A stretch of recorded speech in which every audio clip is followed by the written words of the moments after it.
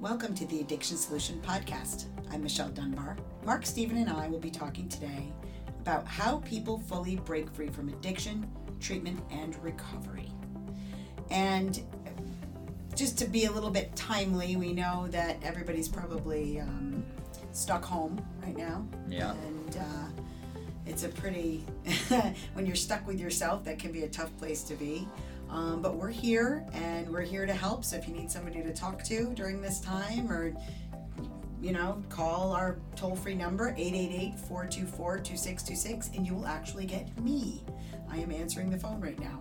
So I just want you to know we wrote the Freedom Model for Addictions, Escape the Treatment and Recovery Trap, and the Freedom Model for the Family to help people learn how they can overcome addiction and move on with their lives. We offer an incredible opportunity to work with us directly through private video conference. Our retreat is also still open. You can learn about the Freedom Model Private Instruction Program at leaveaddictionbehind.com and at thefreedommodel.org.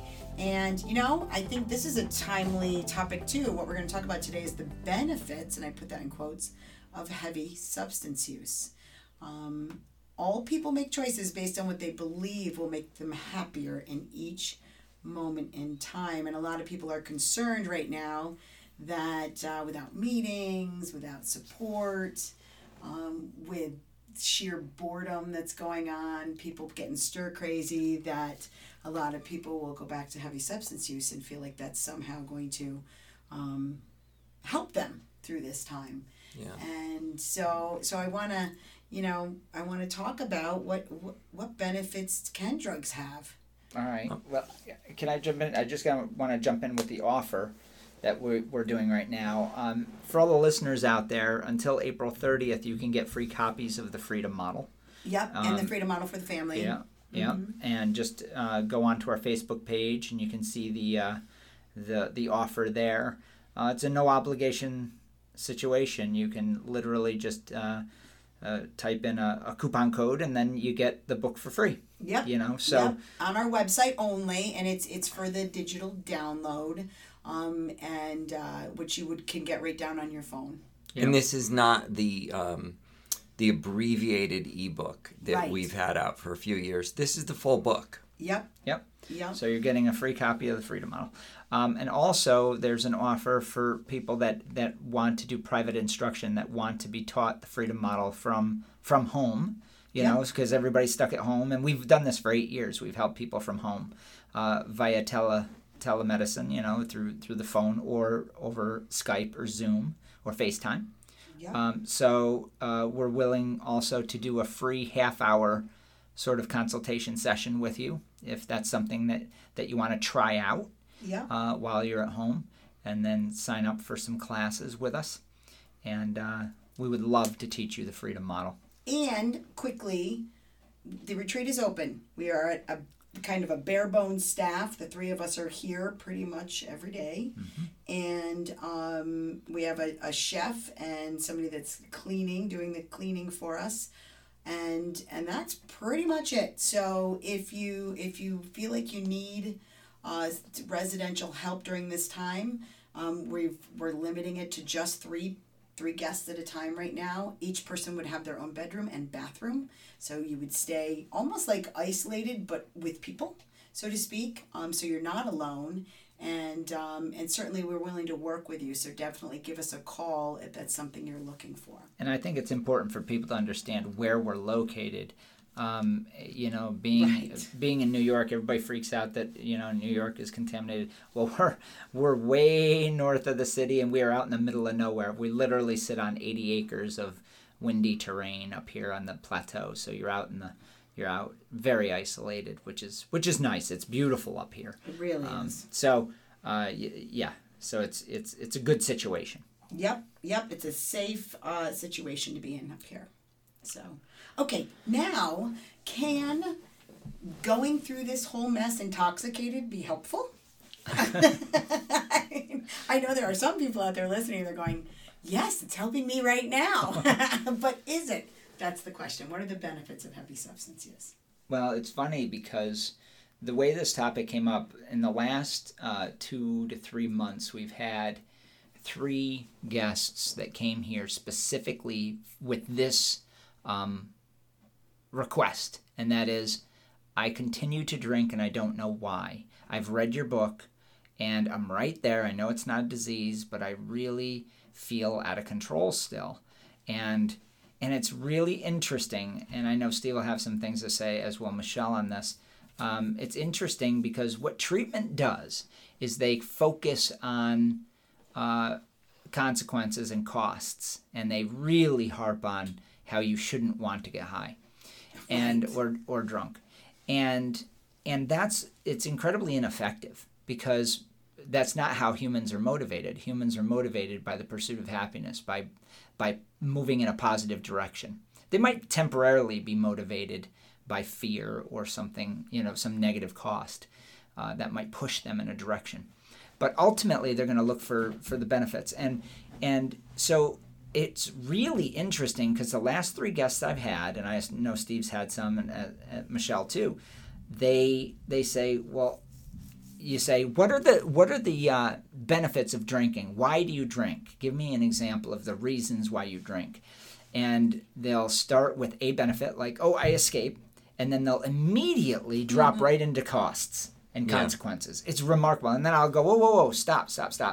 I didn't ask for costs and consequences. And they kind of look at me, and I say, no, we're talking about benefits. Yeah. And I'm just going to stop you right there, because when I do have people go write a benefits list, and I'm very, very clear and deliberate about, I only want you to write about the benefits. That's it. They come back and they say, I did the cost-benefit exercise that you had me do. Right. Yes. And here's all the costs and benefits. I'm like, when did I ever say anything about cost? Nothing about cost. I mean, just as a side note, too, another thing I've noticed recently with the new workbook that I put together, it says substance use throughout. And we'll go through it with people, and they'll read out the question, and they'll say substance abuse. Yeah. Right. Yes. Just as a side note here, we're so used to talking about things and thinking about things in a certain way that people they read the term substance use. Right. It doesn't register.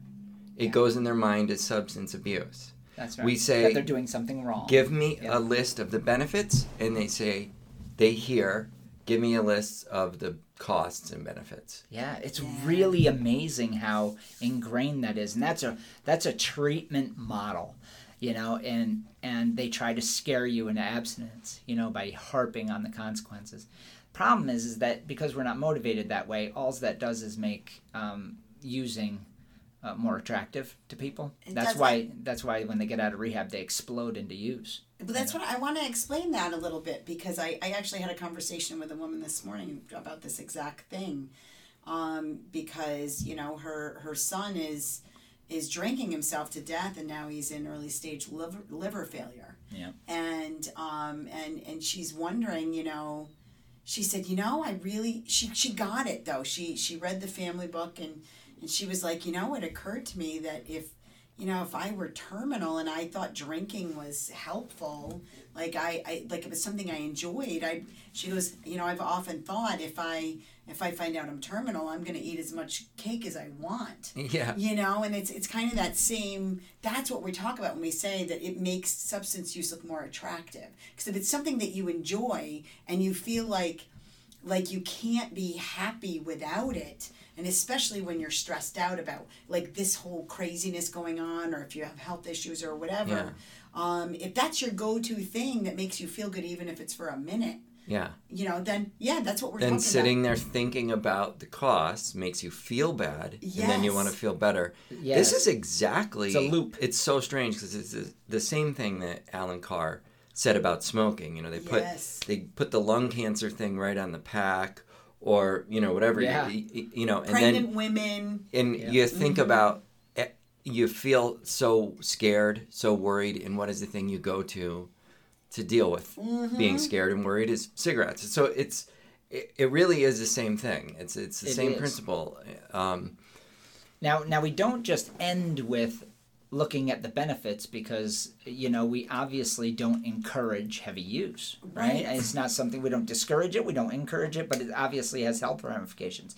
So the second part of this that the listeners need to understand is once they list out the benefits, once we get through that sort of window and get them away from the cost part, because everybody knows the costs already. You know, they've been scared to death for, in a lot of cases, years. Then we go into, are the benefits real? Are they real? Exactly. You know, what are the, and so we call them the perceived benefits. Can I say one more thing about the costs? Yeah. Is I've got a question in the workbook now that says, is there any cost or consequence you've suffered by your use, by your substance use, that has surprised you? And everybody says no. It's like across the board. Like, so if, and you know, and I put that there. That's true. I put that there because I know we're well aware of the costs, and I wanted to hammer home the point. So people are aware of the costs, but it's shocking because when I have them finally write the perceived benefits, it takes them a little while, and then we have to sort of go through it, and I have to prime them a little bit. I'll say, well, what do you get out of it? Do you feel like you escaped? Do you feel like, you know, you get rid of your depression or whatever it might be? And they'll say, yeah, that. And then I say, okay, get on a roll and tell me why you drank or drug. And they end up writing usually anywhere between 5 and 35 benefits. It can, I mean, it can be a massive list. And you know what's interesting about it? And I've had this happen now with my last 2 guests, and people that I've worked with online. Their benefits will almost, to a man, will contradict each other. Oh, yeah. Oh, yeah, definitely. They'll say it makes me not angry and relaxed, and then it makes me fight with my wife. Yeah. You know? It gives me... I actually heard somebody was like, yes, it totally relaxes me and allows me to have a good time with my husband. And then it also allows me to feel anger toward him. Yes, I get to speak my mind. I can express, my anger. Yeah. And then so I'll say, okay, so which is it?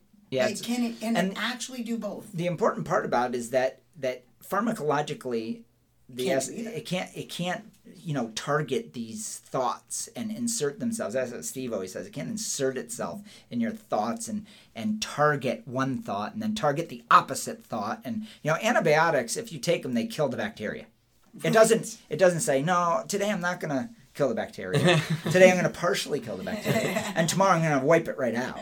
Do you know what I mean? It's not that's pharmacology, right? You can look at it in a microscope and see it. So how does alcohol microscopically go into your thoughts and into those certain brain synapses and neural networks and target a thought, target an idea? And it does hit these neural networks, but there's a massive ton of neural networks involved in any... Yeah, trillions of neurons. Yeah, involved in any very specific thought process, psychological event, and by their nature, drugs hit a small little subset of those neurons. So there's even if we could imagine reverse engineering a thought process, a thought like, my husband is an asshole, he deserves to pay for having cheated on me and done this, that, the other thing. Do you think there's a drug that could recreate that? Right. That could recreate all the exact specific brain activity that is involved when you think that? There's no possible way. And then it also drifts into the metaphysical, like what is a thought? Now we're talking about something that doesn't even have substance. So now we're dealing with the brain and the mind and this whole thing, this rabbit hole. So here's what we know is that the perception you have of a benefit is the perception you have of a benefit. Yes. And my God, if you believe that you can escape the human condition, which is a very difficult condition, right? I mean, we all wake up going, I got to go to work. I got to make money. I got to, right now with coronavirus, I got to avoid the virus. I got to, and there's this whole laundry list of things that are challenges. And if alcohol actually allows us to mentally escape them, if it actually does that, pharmacologically does that, I tell people, well, then we should all be drinking. Right. But why is it that very few, if you look percentage-wise, why it's a tiny percentage of people that drink with this sort of binge, hiding out in a hotel or, and drink themselves nearly to death. That's a tiny percentage. So Can I jump in on something? Yeah, jump. You use the word escape, and that is usually the first way when you ask people about the benefits. That's about all they can sum it up under, and it's very vague. Yes. But it's always the first one, though. It kind of stands for relief of depression, relief of anxiety, a whole bunch of things. It's all kind of wrapped up under this all-purpose word that nobody... You say, well, how do you escape? You know, it's like, oh, I got bills piling up in this. It's like, okay, so... You know, you do have to just go through some logical things. Does that make the bills go away? You know, obviously not. Does it? Well, it makes me forget about them for a while. Okay, well, for how long? You know what I mean? And then I'll say further, how does it make you? Yeah. Okay, exactly. that's well, I mean, we got to hit every angle. That's right.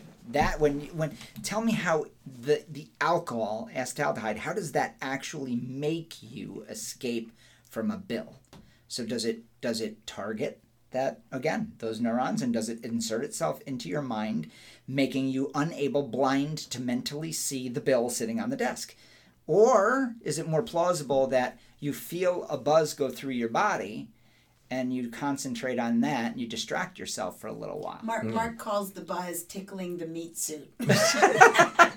Yeah. I do a little diagram on my whiteboard of a body, and I say that's your meat suit, and your mind is the thought bubble above it. So what does alcohol actually affect? And That's it. That's it. Now, it may not, it may not sound so significant, but the problem with drugs specifically is that because of our belief in pharmacology, or this guy Richard de Grand Prix, he calls it pharmacologicalism, our just belief in the miraculous power of drugs, and holding that up above every other experience in life. So we might have I use the example of bowling because I was in a bowling league for 5 years, and I'm kind of escaping when I do that. I'm not thinking about any of my problems, work, anything. I'm focused on the game when I bowl. I'm not a great bowler, by the way, but you like it. But I go there and I do that with my bowling team, and we're having a blast, and I'm in that world for that period of time. And but I don't think of it like it never became a thing where every time I'm experiencing some difficulty during the day, I want to run off to the bowling alley. Bowling. Yeah, right? Yes. Because I don't view it like a drug, and of course I don't view drugs as most people view them anyways now at this point. But the way most people view a drug is that there is an objective chemical action that happens there that helps me, that initiates escape. Right. And there is not a chemical action that actually causes you to escape neurologically. It doesn't. That is not true. It's you choosing to be engaged in that activity. And it is a focus on the meat it's suit. You choosing to focus, exactly, on this feeling. And the problem is the feeling gets boring. The feeling, we grow a tolerance to the feeling as well. As anybody knows, you meet people who smoke pot constantly that get to a point where they can work and focus on everything. Oh, yeah. But when you're young and you do pot, it's a very attention-grabbing experience. But that wears off pretty quickly. Yeah. And so, it's harder and harder to be fully engaged in that. And in any case, it's kind of a choice to be fully engaged in it. Can I talk a little bit about that? Do you want to jump in? Well, I was going to just talk about, I actually said to somebody, and this is not very popular, with the people in our audience, but, antidepressants and anti-anxiety medications, whether you're suffering from depression or you're suffering from anxiety, it's kind of a little bit of the same problem, and that is it's the way you view your circumstances and your life, and if you feel like things can get better, you can get stuck in a way of thinking when you're depressed that life is futile and it will never be better. And so, can antidepressants go into you and make you think that your life could be better? When you have anxiety, it's usually because you're worried about something off in the future. Yeah. And can an anti-anxiety medication go in and make you think that your circumstances are better or that your future will be more bright? And they don't have the power to do that. They don't do that. they replicate some of the physical feelings Right. associated with not having anxiety. They might lower the blood pressure. Right. Right? And, different things like that. So here's something that I go through with people.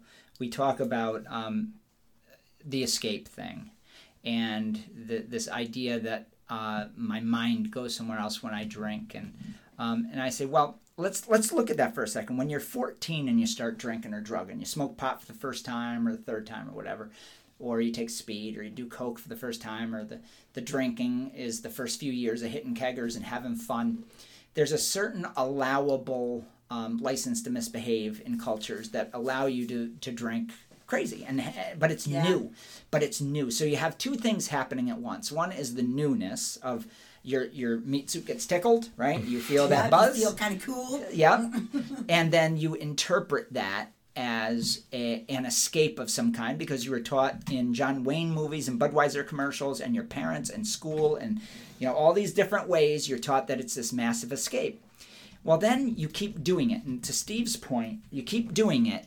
And now you're 35 or 45 or 65 and you're doing the same thing. And I say, are you still escaping? And they say, no, I'm really incredibly bored, sick, miserable.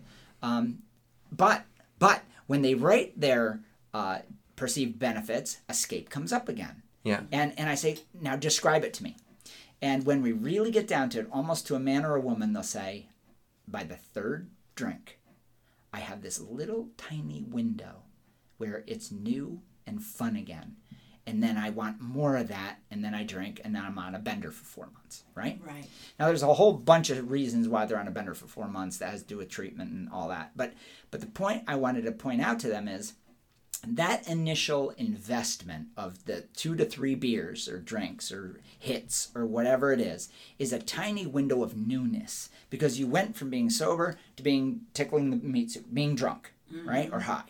And in that little window, you can be distracted for a little while because it's a change in your mental state. Right. Right. And then it's incredibly boring. Yes. And then they get into that depressed drinking, trying desperately. They talk about chasing the dragon, yourself right? Up and all that stuff. Yeah. Wishing it was like it used to be and all that. And and so it's incredible to me that they'll hang on to this. I did it. I know exactly what it's like. You hang on to that little piece and you focus on that little piece of what you perceive as euphoria, and then you go down this horrendous train. But that benefit, that just proves the point that benefits will always motivate greater than consequences. Because you could be on a bender for 3 months of miserable drinking based on that little Trying window. to find those little moments. Yes. Even though you're incredibly bored, sad, depressed, not escaping anything, getting sick, dry heaving, having withdrawal, yada, yada, yada. That's where people get confused when we talk about being happier. Yes. Especially if we talk to families about it and we say, like I said to this mother this morning, I'm like, well, even though he's going into liver failure, he genuinely believes he can be happier continuing to drink than he can be not drinking. And I'm not talking about, happier like he's at an amusement park. I'm talking about he's finding a little bit of relief in what he's doing. Yeah. That's that one tiny step up from how bad he feels. Yeah, and sobriety represents in his or her mind something worse. And that could exactly. be, oh my God, I got to deal with life in a sober state of mind, and I just don't want to do that. Now, what's interesting is when you go through the benefits and then they're perceived benefits because we're able to debunk them, Yes. the actual value of them becomes very small. We monk the buzz. Yeah, we wreck the drinking in a way, that kind of drinking, and or drugging, and all of a sudden they go, geez, maybe I don't. Maybe alcohol really is just an inert substance that can make me feel a little foggy. Yeah. Maybe that's all it really is. And it's not maybe that exciting. Maybe opiates, it can take away a little bit of physical pain, but maybe it doesn't do anything for emotional stuff. Right. Yeah. So that is why we need to talk about this, right? Like that's why we need to get to the benefits so that you can, when you want to let go, and so you can really feel good about letting go. At a certain point, yes, you have to be able to tell yourself, oh my God, what is this? This is not really doing anything for me. And you're in that moment where you're stressed out again and you think about escape with drinking and you say to yourself, that's not really going to be an escape, you know? And when you can say that, that's the attitude of a person who is take it or leave it about alcohol or other drugs, right? If you can say to yourself, it ain't going to do much for me. That's right. But unfortunately, what you do in recovery, instead of hovering around, why do I need to drink? You know, do I want to drink? What am I going to get out of it? Right? In recovery, it's all, okay, remember, I got to remember I'm an addict. And if I have one drink, I'm going to lose control. And here's all the bad things that are going to happen. Right? And it's consequences. Yeah, you never ever get to the reality that you like it at some level. Yes. And saying, yeah, and being able to say, what do I really like there? And how do, you know, can I feel all right making different choices about this? And yes, you absolutely can if you confront it and you deal with it. If treatment didn't exist, if the whole recovery society idea didn't exist in our culture, you would see people get over the problem quicker. Yep. And quite naturally, even with the influence, the bad influence and the distraction of treatment. Because what treatment is a distraction from actually looking at the benefits. It literally is a method to avoid looking at the benefits. It's remarkably screwed up. And it keeps you from looking at the benefits of change as well. That's right. Now, I get that there are some very inspirational people that will speak up, and that's great. That's nice. Mm-hmm. But the way in recovery that this is structured is to keep yourself from drinking, focus on the consequences of what will happen if you do. You know what I mean? It's not really the benefits of changing. It is what would happen if you don't change. Right. Well, here's what it does. It's two words: demonization and glamorization. It's equal parts. Drugs are the devil, and drugs are the best thing we've ever done. Yes. Yeah. I mean that's exactly Absolutely. what happens. So there's no middle of the road. There's no looking at what substances actually are and what they actually can and can't do. Yeah. And that's why treatment is miserable failure. That's why being in recovery feels like prison. Yeah, and it's why a person sits there when they come through our doors going, I don't know why I keep doing this. Yeah. You know why? You know why they feel that way? Because nobody has sat down with them at a desk like we do and say, okay, what do you like? Yeah, what Yeah. do you Well, like? yeah, What you does know, it you're actually not- do for you? Yeah, Well, because when they say, I don't know why I do this, they're immediately going to listing off the consequences. Yes. There's no Because they reason feel I should do badly. this because look at A, B, and C that could happen. And they're trained to think about it that way and they're lost. And the only way to get to find yourself here is to really stop looking at all that crap and look at the benefits. I had the last 3 guests in particular, it's the way it works out. Sometimes they were all drinkers and they were all older fellas and they were all really hardcore binge drinkers. Mm-hmm. And when we went through that list, within 2 days, they were totally blown away. And they're like, I'm just sitting there. I am bored. It doesn't take care of my problems. It doesn't pay the bills. It doesn't. And they rattle off all the benefits they thought they were getting. And you can watch them free themselves. Yeah. In 2 classes. And then it was just the next 2 to 3 weeks was hammering home all the research that shows them that they can change. They have control. They always were have had never control. out of control. They were just distracted with a paradigm of treatment that focuses on consequences, which makes drinking look more attractive and keeps you in the trap. And that is an incredibly sad state. It really is. But to my point earlier, I didn't finish it, and then I'll let you guys talk because I'm just babbling on. But most people quit, even with the effective treatment. Yes. I want to get back to this point. Even with all this nonsense being driven into the American psyche, over 90% of drinkers They quit. quit in spite of it. Yeah. In spite of the matrix. And the addiction disease matrix. Yeah. And that tells you how powerful the innate drive to be happier is. Yes. Okay? You will be happier not drinking and drugging as you get older. Now, part of that is as you age, you can't drink as much. And it's painful. It's a lot. And then you say, I don't think, and your life context is much bigger and drinking becomes smaller. So Yeah. But there's a lot of people that they don't want to move on with their lives. They don't know what to do. They're frozen in place about how to make decisions and where their life is going.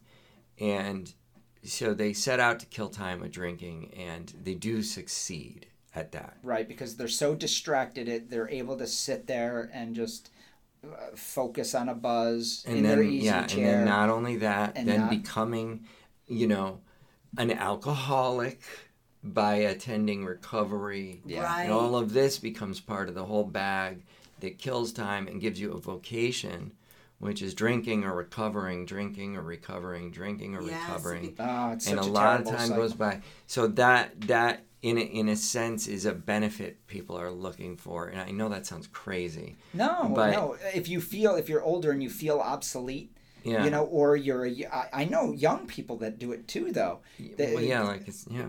College kids who are coming out and they got to go get a career and they say, I'm going to sit in my parents' basement and I'm going to drink or do a ton of get pills. high. Like the whole thing. 50-something women whose so- children are gone. So that's a huge demographic. So really, now when you're there, the question, so you think that alcohol's got a hold over you or that the pills do. And the question is more like, is killing time actually what I'm looking to do That's in my life? yes. And that's the question to face, right? Because, but obviously we're weeding through a bunch of crap to get there. If I'm going to also highlight, now to jump away from that, Yep. if I'm also to highlight what are the actual benefits of substances, and what I can say is, we obviously know with the stimulants, they speed up the brain. Right. That can make you sharper on some things. I mean, pilots, they give them to pilots, right? In the Air Force. So that's something real. That's a real benefit. Can't deny it, right? Pretty much every drug tickles. Like like you said, there's get a physical sensation. buzz. Yep. There are sensations there that you don't experience without the drug. We can say the same thing of sex. What is the benefit of sex? Sometimes it's a whole romance thing. Sometimes it's you trying to have kids, right? But most of the time, it's experiencing sensations that you could find pleasurable. And the thing is, if you can see that that's all that's really there. I mean, there's some other minor pharmacological benefits we can get into, right? Yeah. Painkillers take away physical pain, or at least change the perception of it, right? Yep. Which is helpful. And or change the signals, whether they make it through. But what is really there is sensation. Yes. And we make it so much more meaningful by saying, oh, well, it's an escape. Right. It takes away stress and anxiety and depression. And that's the drug is sort of this blank slate that we paint whatever meaning we want onto. Here's how I would describe it with my guests sometimes. I say, when they have a really hardcore binge construct like that, I say, so you have a chapel, and that's your easy chair. If say it's a drinker, you have your chapel, and then you have your altar, which is the bottle, right? And it sits on the altar on your end table, and you sit there, and it becomes your religious experience because you have all these beliefs wrapped around it. And it's just a bottle of liquor. It isn't intrinsically, it doesn't take away or give. It doesn't do the things. That's all you interpreting the tickling of the meat suit. Yes, and having learned to interpret it this way. That's because we all believed a bunch of this nonsense. I believe and I hate to call it nonsense because it's deeply rooted in the culture. Yeah. Mm-hmm. That's a great point. Yeah, I mean, we've all been raised, even Mark and I who were raised in AA. That is the belief within the recovery culture. Oh yeah, that they it glorify has the it there. power to do all of these things. Yeah. And so I can remember thinking when I was young and my dad was going to AA, like, these poor people who can't have their alcohol, which is obviously awesome. I feel and I would drink to them when I started drinking, like with my friends. I'd be like, this is for all those poor sots who can't drink. That's right. Yeah. I would do that. I love that word, sots. So, yeah, Yeah, so that's, I mean, the fact that it is cultural, that these beliefs, which is what I talked about with my last guest who is here, is that, from a young age, we were raised to think that if you're unhappy, if you have stress, if you need to celebrate, if you need any of these things and you want to feel a certain way, that you can ingest something and it will make you feel that way. Yeah, and the word here is make. Yes. That alcohol, drugs make you da-da-da-da-da. Yeah. Okay, and once you start saying things like that and you don't realize it, you're giving credit where it is not due. Exactly. Because the only one that can make you think a certain way is you. You are your thoughts. You are what you think. And so, you have control over them. That's right. You get to choose what you think. Yeah. That's right. And in essence, because you get to choose what you think, you actually get to have some control over how you feel. Yeah. And what your perceptions are of your life as it is in your future. And that's why the benefits of use become so pronounced. If you believe it and you have a chapel and you have this religious experience and you put that drug up on a pedestal, it becomes a powerful agent in your life because it's all you making it that way. And it's real. Yeah. And, you said something which is that, the idea that it makes you, that it objectively goes in there and forces you to feel stress relief or forces you to tell off your wife or husband or whatever, that it does these things, and or that it somehow forcibly pushes you in an escape from your problems, right? And with bowling, again, I'm going to say people don't talk about those activities that they like. They say oh, it's my little escape. It's when I get away from things. They might say it's my escape, but they don't think that it biochemically makes them escape. Right? That it takes them away. Yeah, it does that. They might say, this is my time off. This is me time. Right? And my husband stays with the kids. Which is accurate. While I do this. And all of that is accurate, and we're recognizing the activity as somewhat of an escape or relaxing or this or that, or but we just don't. We even the language we use around saying those things is very different. It doesn't put them up on a pedestal in the same way that we put the drug up on a pedestal. Yes. So I think that's a good place to close. So look if you've read the book and you're still struggling and you want to talk to us, call.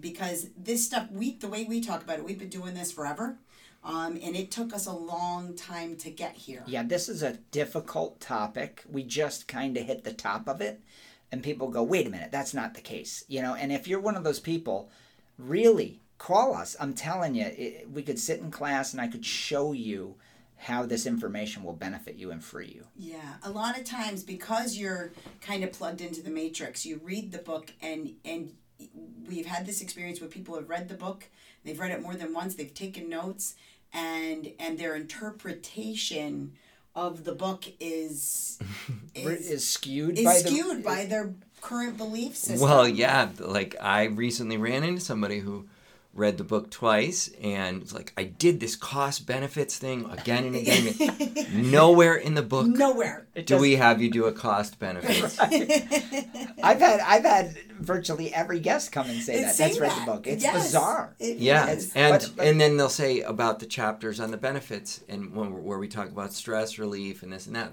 Yeah, I get it. It only relieves stress temporarily. And it's no, you didn't get it, because I specifically has a sentence that is, I think, separated and then in a different margins. Do you know what I mean? That where it says, "Let us be clear." It doesn't even take away stress temporarily. Yes, it's not even temporarily.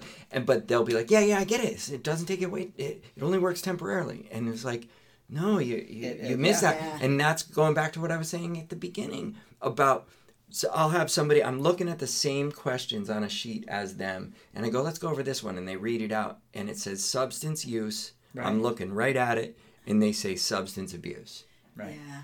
And we're so deeply ingrained, these ideas are so deeply ingrained that people will read right past something and interpret it as the opposite. Yeah. That's right. We want you to be able to benefit from all the hard work we've done the last 30 years. We did the heavy lifting we did it all.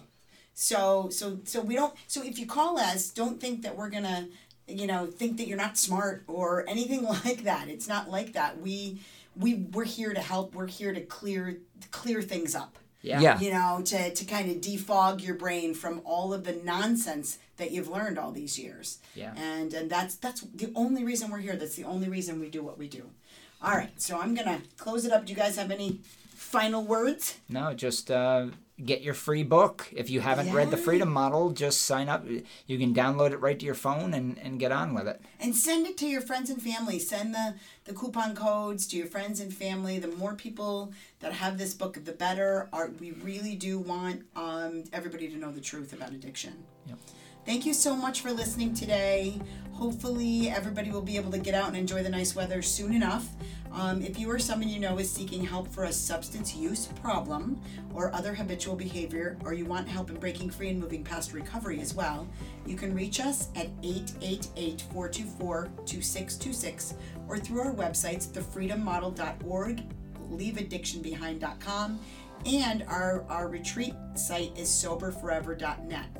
At thefreedommodel.org, we offer a bunch of free resources and information, including videos, podcasts, and ebooks. Digital editions of our books are available for free right now through April 30th, The Freedom Model for Addictions and The Freedom Model for the Family. Or you can get paperback or Kindle versions on Amazon. We can't offer anything on Amazon at a discounted rate because that's not the way Amazon works. And if you have questions and you want to reach us, call us. I'm going to give the number again, 888-424-2626, or you can email us at info@thefreedommodel.org, which comes to all three of us. Follow us on social media, Facebook, Twitter, Instagram, LinkedIn, and subscribe to our YouTube channel. We will be doing new videos at some point this year, but there's still a bunch of videos up there that are great right now. And we have Facebook groups as well, The Freedom Model, Moving Beyond Addiction and Recovery, and Families Moving Beyond Addiction and Recovery. I also admin a wonderful group called Leaving AA or any other 12-step organization. And there's a bunch of Leaving AA groups and deprogramming groups on Facebook. So look them up. From everyone here at the St. Jude Retreat and the Freedom Model, we wish you well. Until next time. All right. Bye, everybody. Bye.